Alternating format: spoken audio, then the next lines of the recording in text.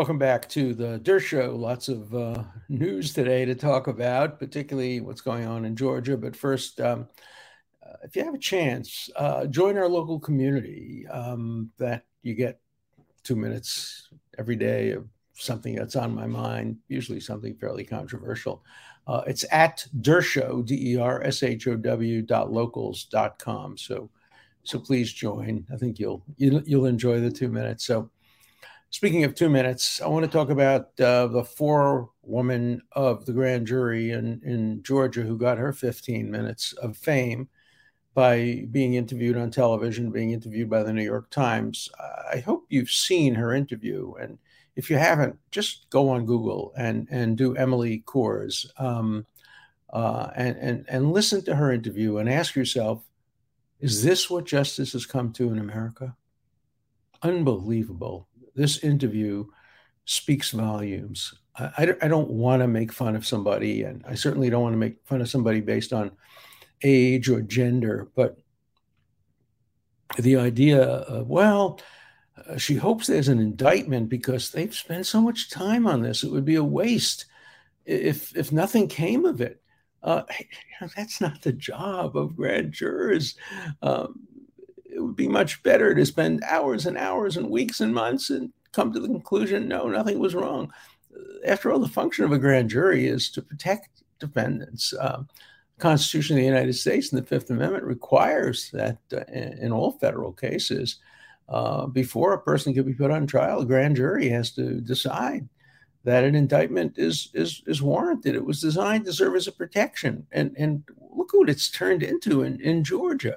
It's just such a core violation of principles of justice. They hear evidence behind closed doors, to be sure, but they hear it without cross-examination, without a right of confrontation, without counsel for any of the suspects or potential defendants being there.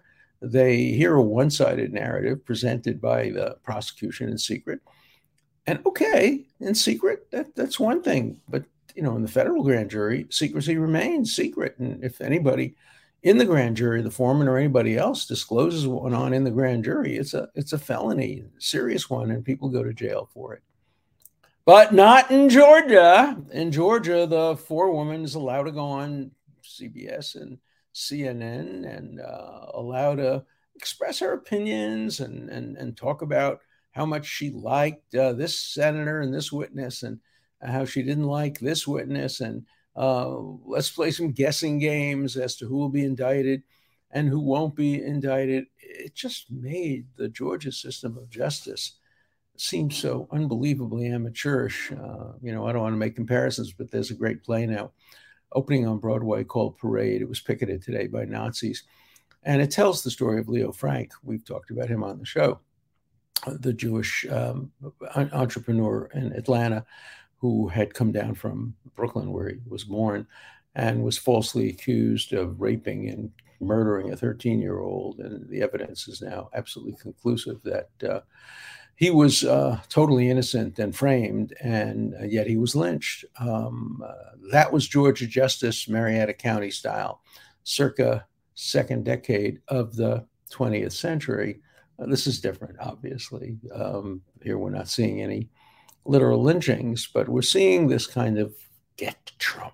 I think I mentioned to you, I have this new book. It'll be out in a few weeks or so. You can get it on Amazon now. Get Trump, the threat to civil liberties, due process, and our constitutional rule of law. And it documents exactly how people on the hard left and people in the woke and progressive elements of the Democratic Party are violating the Constitution, violating the law, stretching the law, distorting the law, just in order to prevent Trump from running for re-election. And this is part and parcel of it. Clearly, when this young woman went on television, she hopes that the prosecutor will indict Donald Trump, and maybe he will, but he surely shouldn't do it on the basis of her statements, her opinions, her conclusions, or indeed of this grand jury at all, because obviously it was so one-sided. His job is to evaluate all the evidence. to consider what evidence will be presented on the other side. Based on the phone call alone, there couldn't possibly be a conviction that would be upheld on appeal. No way. Remember that the relevant words in the phone call between Trump and the Secretary of State in Georgia is find me 11,780 votes. Find, not invent, not make up out of whole cloth. Find. Look up in the dictionary what find means. Find means discovering something that's been lost. It's there. You don't find things that aren't there. You don't find ghosts. You don't find made up stories. You invent them. You create them out of whole cloth. He didn't say create. He didn't say invent. He said find, which means discover. And what he was basically saying, at least that's the most logical interpretation of what he was basically saying, is there may very well be uncounted votes. And if there are uncounted votes and they favor me, please go and find them and count them. No, he didn't say also see if there are any uncounted votes against me, but he's an advocate. That's not a crime. That may have been the right thing to do, to say, look at all the votes. That's what we tried to do in Bush versus Gore when I was one of the lawyers looking for, in that case, only 600 votes that would have made Al Gore the president of the United States. In Florida, the Supreme Court stopped us from looking for those votes, which I think we could have found.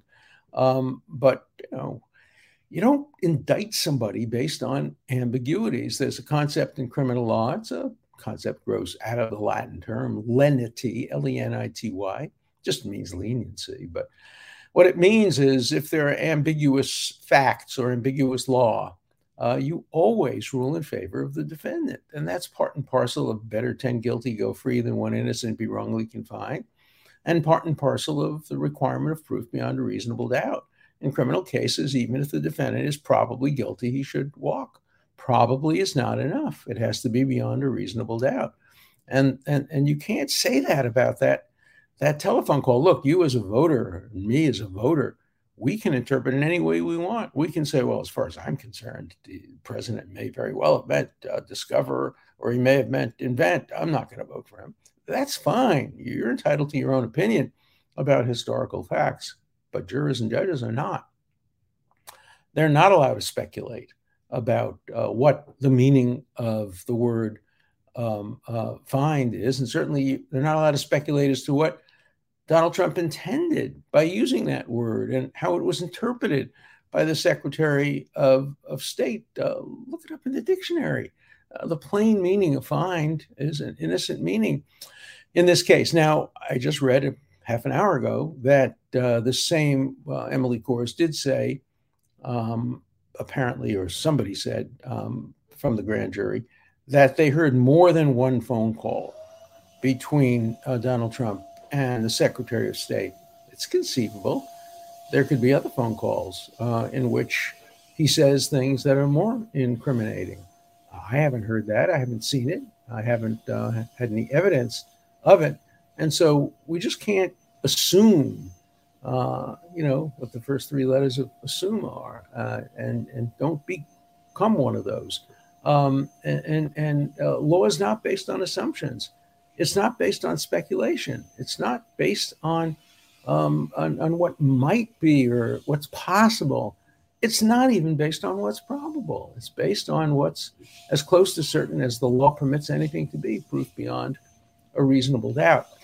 And there's just no case of proof beyond a reasonable doubt based on, and I'm talking only about based on that phone call.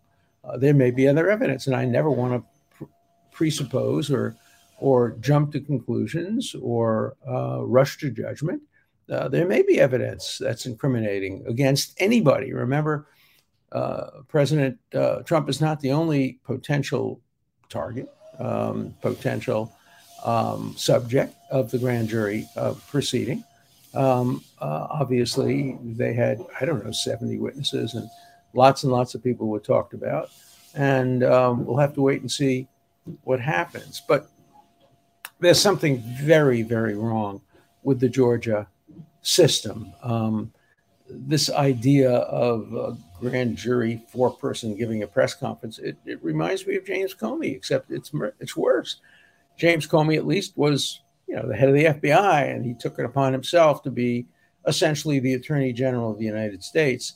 The Attorney General had been recused in the Clinton case because she had met with Bill Clinton on the tarmac of an airport, denied that they had ever discussed Hillary Clinton's case, but the appearance of justice required her to recuse herself. And so, for some bizarre reason, the head of the FBI, who's not even in the line of replacing the Attorney General, they'd be the Deputy Attorney General, the Assistant Attorney General. The FBI is, just an investigative branch of the Justice Department. He got in front of television and made a fool of himself, a fool of democracy, and may have influenced the outcome of the election by opening up his big mouth. A friend of mine has a big fish hanging up on his office wall saying, if I had only kept my mouth shut, I'd still be swimming. And if Comey had only kept his mouth shut, he'd still probably be held in high regard for his very good career that preceded his incredible faux pas on the eve of the 2016 election. I have no idea whether Emily Corr would still be swimming or not, but she had no business being interviewed by television networks and having her 15 minutes of fame. And I have to tell you, the New York Times had no business reporting it without context.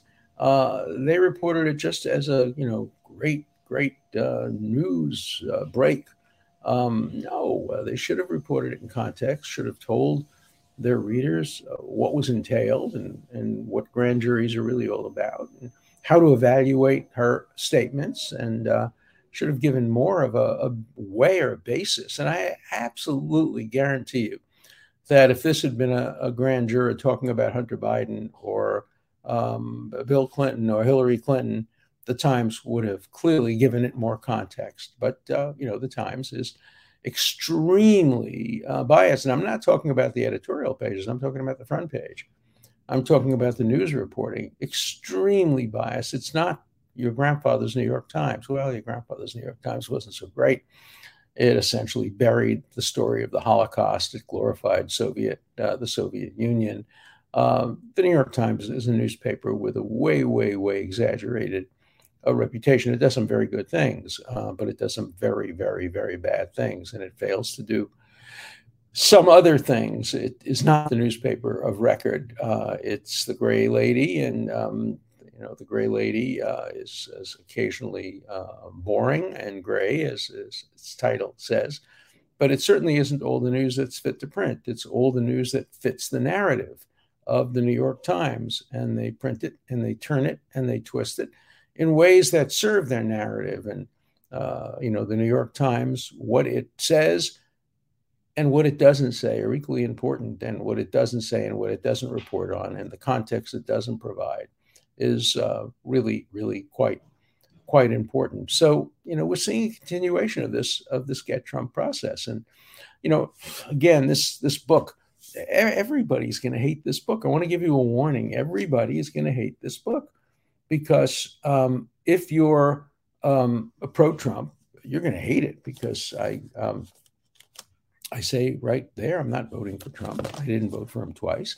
I think he did some bad things. I think what happened on January 6th was terrible. I don't think the election was stolen. I think it was fair and square. So if you're pro-Trump, you're not going to like it. If you're anti-Trump, you're certainly not going to like it, because obviously I go after the anti-Trump people with a vengeance for their denial of civil liberties. But, as I wrote in a previous book, the price of principle is worth the cost. And because I think of myself as a principled writer, I don't take sides. And I'm not looking to be liked by the pro-Trump audience or liked by the anti-Trump audience. I would never succeed at that, because that's just not who I am. But if they both equally hate me, I must be doing something right. And so I'm going to continue to write in this vein. I'm going to continue to be one of the very few people in the public life who is completely and totally nonpartisan, completely and totally neutral, who passes the shoe on the other test, and who calls it the way I see it. And it doesn't matter to me one whit whether it helps the Democrats or hurts the Democrats, whether it helps the Republicans or helps the Republicans. I am not loyal to any political party. I am loyal to the United States of America. I'm loyal to truth. I'm loyal to principle.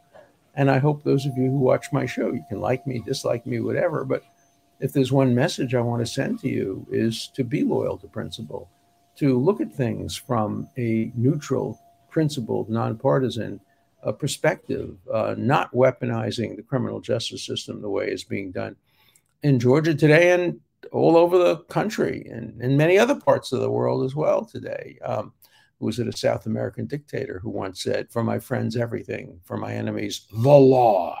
You know, if you apply the law, if you do what the Get Trump people are doing, if you say, "Look, we have a target. His name is Donald Trump. We don't know whether he's committed any crimes or not, but he's the target. Now go out and find crimes." Talk about find. Here, we can use the word find in a very different way. They do two things, the Get Trump people. They find existing crimes. That is, they search through the statute books. And we know this because people have admitted this. They said they're going to search through all the statute books and we're going to find something. So that's find in that sense of the word. And then you have Professor Lawrence Tribe, my former colleague, who basically uses that concept as create, manufacture. He's the one who said that he would try to persuade Merrick Garland, his former student, to indict Donald Trump for the attempted murder of Vice President Pence. Now, talk about creating, manufacturing crimes out of whole cloth. It's just outrageous. I mean, again, I don't want to make comparisons to very bad situations, but when you hear that, you have to think of Lavrenti Beria. You have to think of that conversation, that famous, infamous conversation between Lavrenti Beria, the head of the KGB in the former Soviet Union, and Joseph Stalin, in which Beria says to Stalin, "Show me the man, and I'll find you the crime." Attempted murder of the vice president? That sounds okay. We'll create a theory under which that can be done. If it requires manufacturing evidence, hey, the KGB does that very, very well. It's not true of the United States. I'm not suggesting that Tribe would ever do anything like that. But he manufactured a crime. I've been teaching criminal law 60 years. I am probably one of the country's leading expert on the law of attempts. I wrote my first law review article when I was 21 years old on the law of attempts. I've litigated some of the major attempted murder cases, including a case of somebody, a client of mine, who shot a corpse thinking it was alive. And the question is, was it an attempt? It's one of the leading cases on attempted murder. And let me tell you, there isn't even a plausible basis for indicting President Trump for the attempted murder of Vice President Pence. It doesn't pass the giggle test. And yet it's a perfect example of how far people will go to get Trump. In fact, I use it in my book as the primary example of making up crimes. And it's so dangerous to civil liberties, so dangerous to human rights, so dangerous to the rule of law for prosecutors or politicians to say, "There's the man, now find the crime. And if you can't find the crime, make up a crime. Let's do it. We did it to Al Capone. We did it to other people who are in the mafia. But now we're going to try to apply it to a man running for president of the United States." That's banana republic stuff. That's not what we want the United States to be like. Give me an opportunity to vote against Donald Trump for the third time, and I will take that opportunity, depending on who he runs against, of course. If he runs against Sanders, I have to think very hard about that choice. I know I could never vote for Sanders. I can tell you that right now. No matter what, I could not vote for Sanders. I couldn't hold my nose. The man went to England. An American citizen went to England, Sanders, and campaigned actively for the anti-Semitic candidate for Prime Minister of England. Fortunately, he lost, but Sanders supported him. I could never vote for a self-hating Jew like that, or anybody like that, no matter who you are. If you voted for an anti-Semite, if you supported an anti-Semite, if you campaigned for one, that's it. You've lost my vote. I would say the same thing is true of anybody who supported Ilhan Omar, the congresswoman who has recently been taken off the Intelligence Committee. A good move, the right move. She doesn't deserve to be in Congress, but we have no choice. She was elected by her constituents, but she surely doesn't deserve to belong on any congressional committees or to get the imprimatur of the Democratic Party. She ought to be marginalized and tolerated rather than in any way honored and made a central part of the Democratic Party. At least if you want my vote. If you want my vote, if you don't want my vote, if you don't want the vote of other good and decent Americans who won't tolerate this kind of anti-Semitism, that's different. But you're not going to get my vote if you support this kind of bigotry. Okay, let's turn to some letters. It's becoming clear that Dershowitz, while good on the issue of free speech, is for the deep state and the military-industrial complex. I don't even know what the deep state is. I have no idea what we're talking about. The military-industrial complex. You know, the big firms now are all woke. They all have diversity, inclusion, and equity programs. They're part of the problem. I'm not a supporter of the military-industrial complex. I think you must have a military-industrial complex if you think I am. As far as the deep state's concerned, it's a cliche. I don't know what that means. Yes, the CIA has its own secrets and has its own attitudes, but the CIA today is, headed by very moderate people. It's not the bad old days of John Dulles or people like that, or I can't remember his first name. There were two Dulles brothers. One of them headed the CIA. I'm talking about the one who headed the CIA. But I don't believe there's any such thing as the deep state or the military-industrial complex. Those are TV movies, not reality. Okay. Let's see what else we have in the mailbox today. Biden hates America. Do you know what you're talking about? Biden is a great patriot.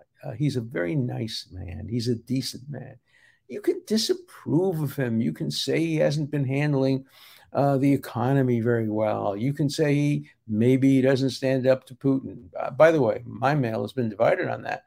Everybody hates Biden, but half of the people who wrote to me hate Biden because they think he's going to start a war with Russia and China. And the other half hate him because they don't think he's going to start a war with Russia and China. Make up your mind, guys. Is he too tough or too soft? You can't really have it both ways, but of course you can if you're just writing me letters. This discussion is disingenuous. The invasion was provoked by the United States, by Biden, by the CIA, by Johnson. Now, we talking about the ghost of Lyndon Johnson? Maybe there's another Johnson. Oh, who must have been? Must have been the Johnson who was impeached. Andrew Johnson. That's who it must have been, the one who replaced President Lincoln. He's the one who really got us into the Ukraine war, which we started with Russia. As you know, support for the Nazi contingent in Ukraine has been the problem all along, right? Yeah, there's 1,000 Nazis in the Ukrainian army, of which I have been objecting and Americans have been objecting, and they're the problem. Come on. And Trump would have assured that there was a settlement by knocking heads together. I think you are parroting propaganda. There are experts outside your dinner party who have different information. I don't really have very many dinner parties these days, but I read a lot and I make up my own mind. Okay. This is an interesting one. You really think women voters will vote for the woman candidate because she's a woman? What kind of pathetic voters would they be? I will vote for the one who has the same hand size as me, size D. Well, in a utopian world, I would agree with you.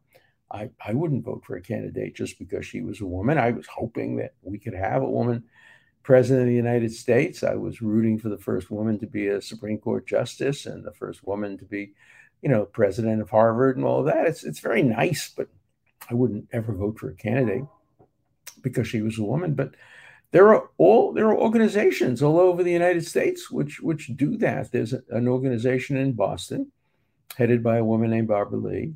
A nice person, I like her, but her goal is to just get women elected. And she obviously doesn't support every woman candidate. She doesn't support Green, the congresswoman, but she doesn't support candidates who are not women. And yeah, there are a lot of women who out there will vote for somebody who's a woman. There are a lot of people who vote for somebody because they're Black. There's a lot of people out there who vote somebody because they're Jewish. I mean, my grandmother would go down the list of ballots and look for the Jewish names and check them off, and I would scream and yell at her. But she came from Poland as an immigrant, and from her point of view, she would always say to me, I've told you this before, when I would come back and say, Grandma, the Brooklyn Dodgers have won, and she would say, yeah, but was it good or bad for the Jews? That was her mantra. I mean, she lived through pogroms. Her family was murdered in the Holocaust. So, of course, she had a narrow point of view. Was it good or bad for the Jews? I have friends who say, is it good or bad for Blacks? Is it good or bad for gays? Is it good or bad for women? Sure. There's a lot of parochial voting going on in the United States. There's a lot of parochial thinking going on in the United States. So I'm with you. I don't think people should vote based on gender or sex or identity politics in general. I've written a whole book on that subject, The Case for Colorblind Equality in the Age of Identity Politics. And identity politics goes beyond race. I think I told you that the Bible has two commands for judges. One, don't take bribes. That's obvious. But the Bible puts don't take bribes second to the first one, which is lo takir panim, do not recognize faces. Wear that mask, wear that blindfold. Don't know whether the person in front of you is a man or a woman. Don't know whether that person in front of you is Black or white, Jewish or Gentile. Don't know any of those things. Just render justice based on the facts that are relevant to doing justice. And I wish we had more of that, but we don't. And therefore, we have to take into account the reality, and political parties do take into account that reality, which is why they tried to have balanced tickets, geographically balanced tickets that are balanced in terms of race and ethnicity and gender. So, tell it to the political leaders, tell it to the pollsters that nobody would take into account a person's identity when casting a vote. Look, I think it's very possible that Al Gore would have been president if not for identity politics voting. I'll tell you the story.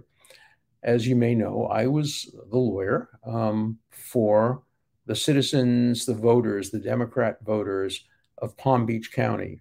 Hundreds of them, we don't know whether it's hundreds or thousands, but at least hundreds of them mistakenly voted for Pat Buchanan. These were largely Jewish voters who voted for the only anti-Semite to run for president in modern times, Pat Buchanan, an overt anti-Semite, a Holocaust denier, terrible, terrible human being. Jews in general hate him. And they voted for him. Why? Because the butterfly ballot put the hole, instead of it being next to his name, they put it next to the name of Joe Lieberman, who was vice president. And you got a lot of particularly elderly Jews who saw the name Joe Lieberman, the first time a Jewish name has ever appeared on a presidential ballot as a vice presidential candidate. They said, oh, Joey. And they voted for Pat Buchanan.